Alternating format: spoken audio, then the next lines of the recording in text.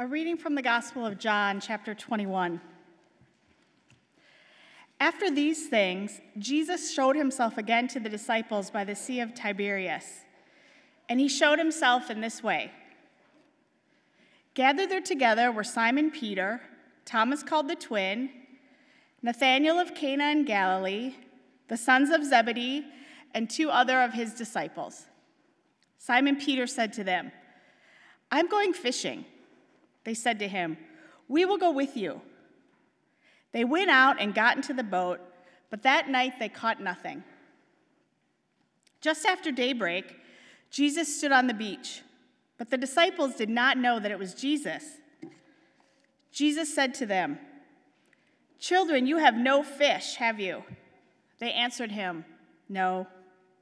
He said to them, "Cast the net to the right side of the boat, and you will find some." So they cast it, and now they were not able to haul it in because there were so many fish.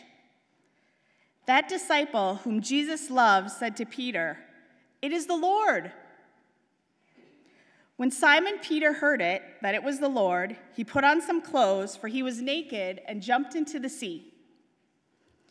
But the other disciples came in the boat, dragging the net full of fish, for they were not far from the land, only about 100 yards off. When they had gone ashore, they saw a charcoal fire there, with fish on it and bread. Jesus said to them, "Bring some of the fish that you have just caught."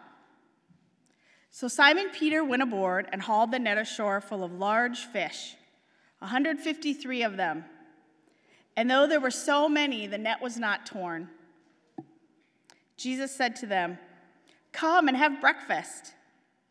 Now none of the disciples dared to ask him, "Who are you?" because they knew it was the Lord. Jesus came and took the bread and gave it to them, and did the same with the fish. This was now the third time that Jesus appeared to the disciples after he was raised from the dead. When they had finished breakfast, Jesus said to Simon Peter, "Simon, son of John, do you love me more than these?" He said to him, "Yes, Lord, you know that I love you." Jesus said to him, "Feed my lambs." A second time he said to him, "Simon, son of John, do you love me?" He said to him, "Yes, Lord, you know that I love you." Jesus said to him, "Tend my sheep." He said to him the third time, "Simon, son of John, do you love me?" Peter felt hurt because he said to him the third time, "Do you love me?" And he said to him, "Lord, you know everything. You know that I love you." Jesus said to him, "Feed my sheep. Very truly I tell you, when you were younger, you used to fasten your own belt and go to wherever you wished. But when you grow old, you will stretch out your hands, and someone else will fasten a belt around you and take you where you do not wish to go." He said this to indicate the kind of death by which he would glorify God. After this, he said to him, "Follow me." The gospel of our Lord. Thanks be to God.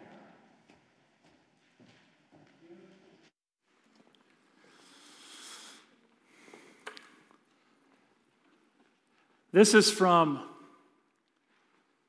a speech that Teddy Roosevelt gave in 1910. It is not the critic who counts, not the one who points out how the strong one stumbles or where the doer of deeds could have done them better.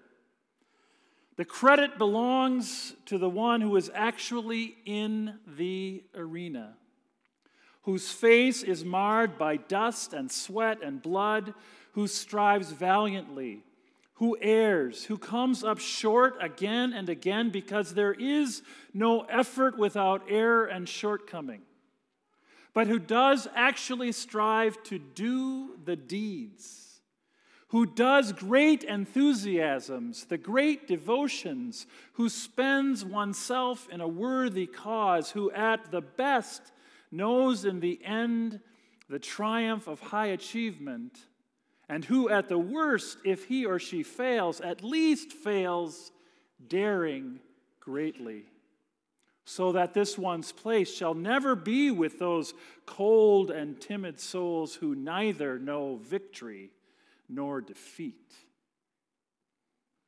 And here you thought spoken word was a 21st century phenomenon. So here's the question that I have for you this evening. What arena are you afraid of? What makes you timid? What is something that would really put you out there, that would cause you to dare greatly? This is not a rhetorical question. This is a question I want you to answer. Shout out your answers. What risks are you reluctant to take? What makes you nervous? The very thought of doing this particular thing. Roller coasters, okay? You don't want your kids to see your frightened expression as you're screaming going up and down the roller coaster. Anybody afraid of public speaking? Raise your hand.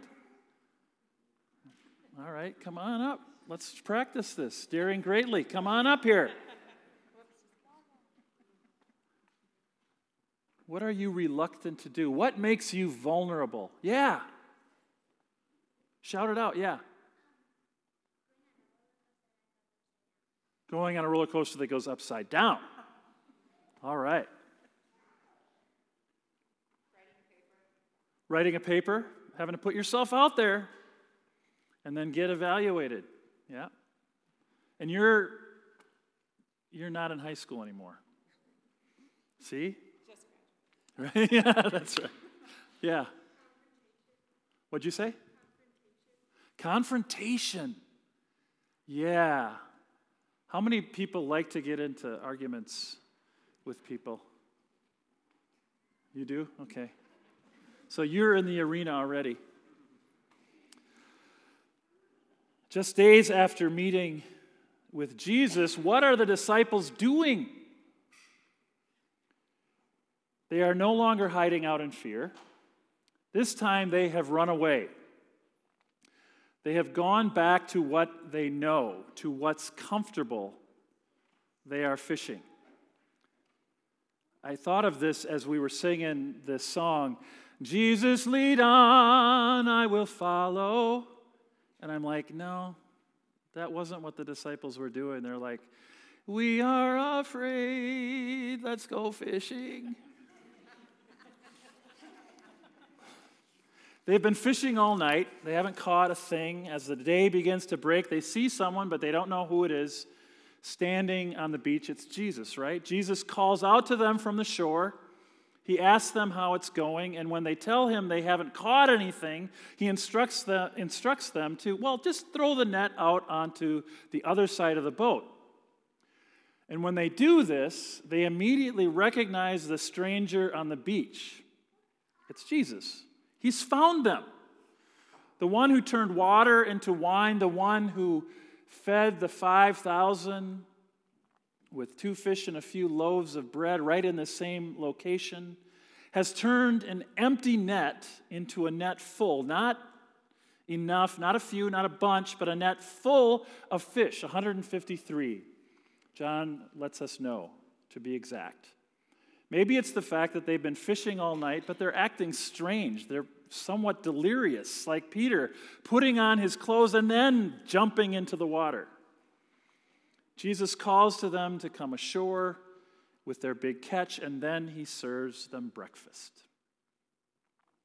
What Jesus does next, once he has them back, once they've broken bread and had some food together, is he returns to what seems to be his original purpose for tracking down the disciples in the first place, and that is to remind them of their call, to send them out again into the arena, into a spirit-led ministry of proclaiming the good news of forgiveness. So he turns to Peter, the reluctant, perhaps most reluctant one of the group, who's already denied being a disciple of Jesus several days ago, And now, in a way that recalls that very denial, Jesus asks Peter 3 times, "Peter, do you love me?" And with each positive response that Peter gives, Jesus recommissions Peter. Feed my lambs, tend my sheep, feed my sheep. Okay? And then finally he says to Peter, when you were younger, you used to fasten your belt and go wherever you wished. But when you grow old, you will stretch out your arms and someone else will fasten a belt around you and take you where you do not wish to go. The one who denied his own discipleship is brought back with a clear challenge to care for, to be a leader of what surely will become a growing community. He is called to dare greatly. I'm struck by what Jesus does when he comes onto the scene. All of a sudden, he's standing there, right? On the beach. He doesn't ask them why they went running off. He doesn't criticize them or chastise them, but rather he provides them with a net overflowing with fish, and then he serves them breakfast. He is the host. There is the abundance of fish, which is impressive, right? But an even greater abundance is the abundance of the grace that he shows to the disciples. At the beginning of the Gospel of John, John declares that from the fullness of the Word made flesh, we have all received grace upon grace. The original purpose of Jesus coming into the world was to bring light and life to the creation, to bring God closer, to bring grace upon grace. It shouldn't surprise us then that at the very end of the gospel, Jesus, the resurrected Word made flesh, is offering grace upon grace. This grace, this promise can never be taken away from us. It is always the first thing that Jesus does before he calls us or sends us to do anything. The promise of grace and forgiveness is not conditional on our responding to the call to step out into the world, to enter the arena, to take risks, to be vulnerable, but the call still comes. But it always comes after the promise. And the call doesn't come once, but it comes over and over again. This call to respond to God's grace comes to us in our vulnerability. A vulnerability modeled quite well by the first disciples. Brené Brown writes that vulnerability is not winning or losing, it's having the courage to show up and be seen when we have no control over the outcome. Vulnerability is not weakness, it's our greatest measure of courage. The disciples are vulnerable. They don't know what to do. They're scared when Jesus calls them to a ministry of forgiveness led by the Spirit. What does that mean? So they go back to what they know, what's safe, fishing in the Sea of Tiberias. But Jesus doesn't quit. Jesus doesn't give up on them. And he calls them from the place of their vulnerability to be courageous, to step out in courage. In baptism, we receive the promise that binds us permanently and unconditionally to God in Christ. There's nothing we do to earn it. It's just given to us. Many of us, most of us perhaps, were baptized as infants.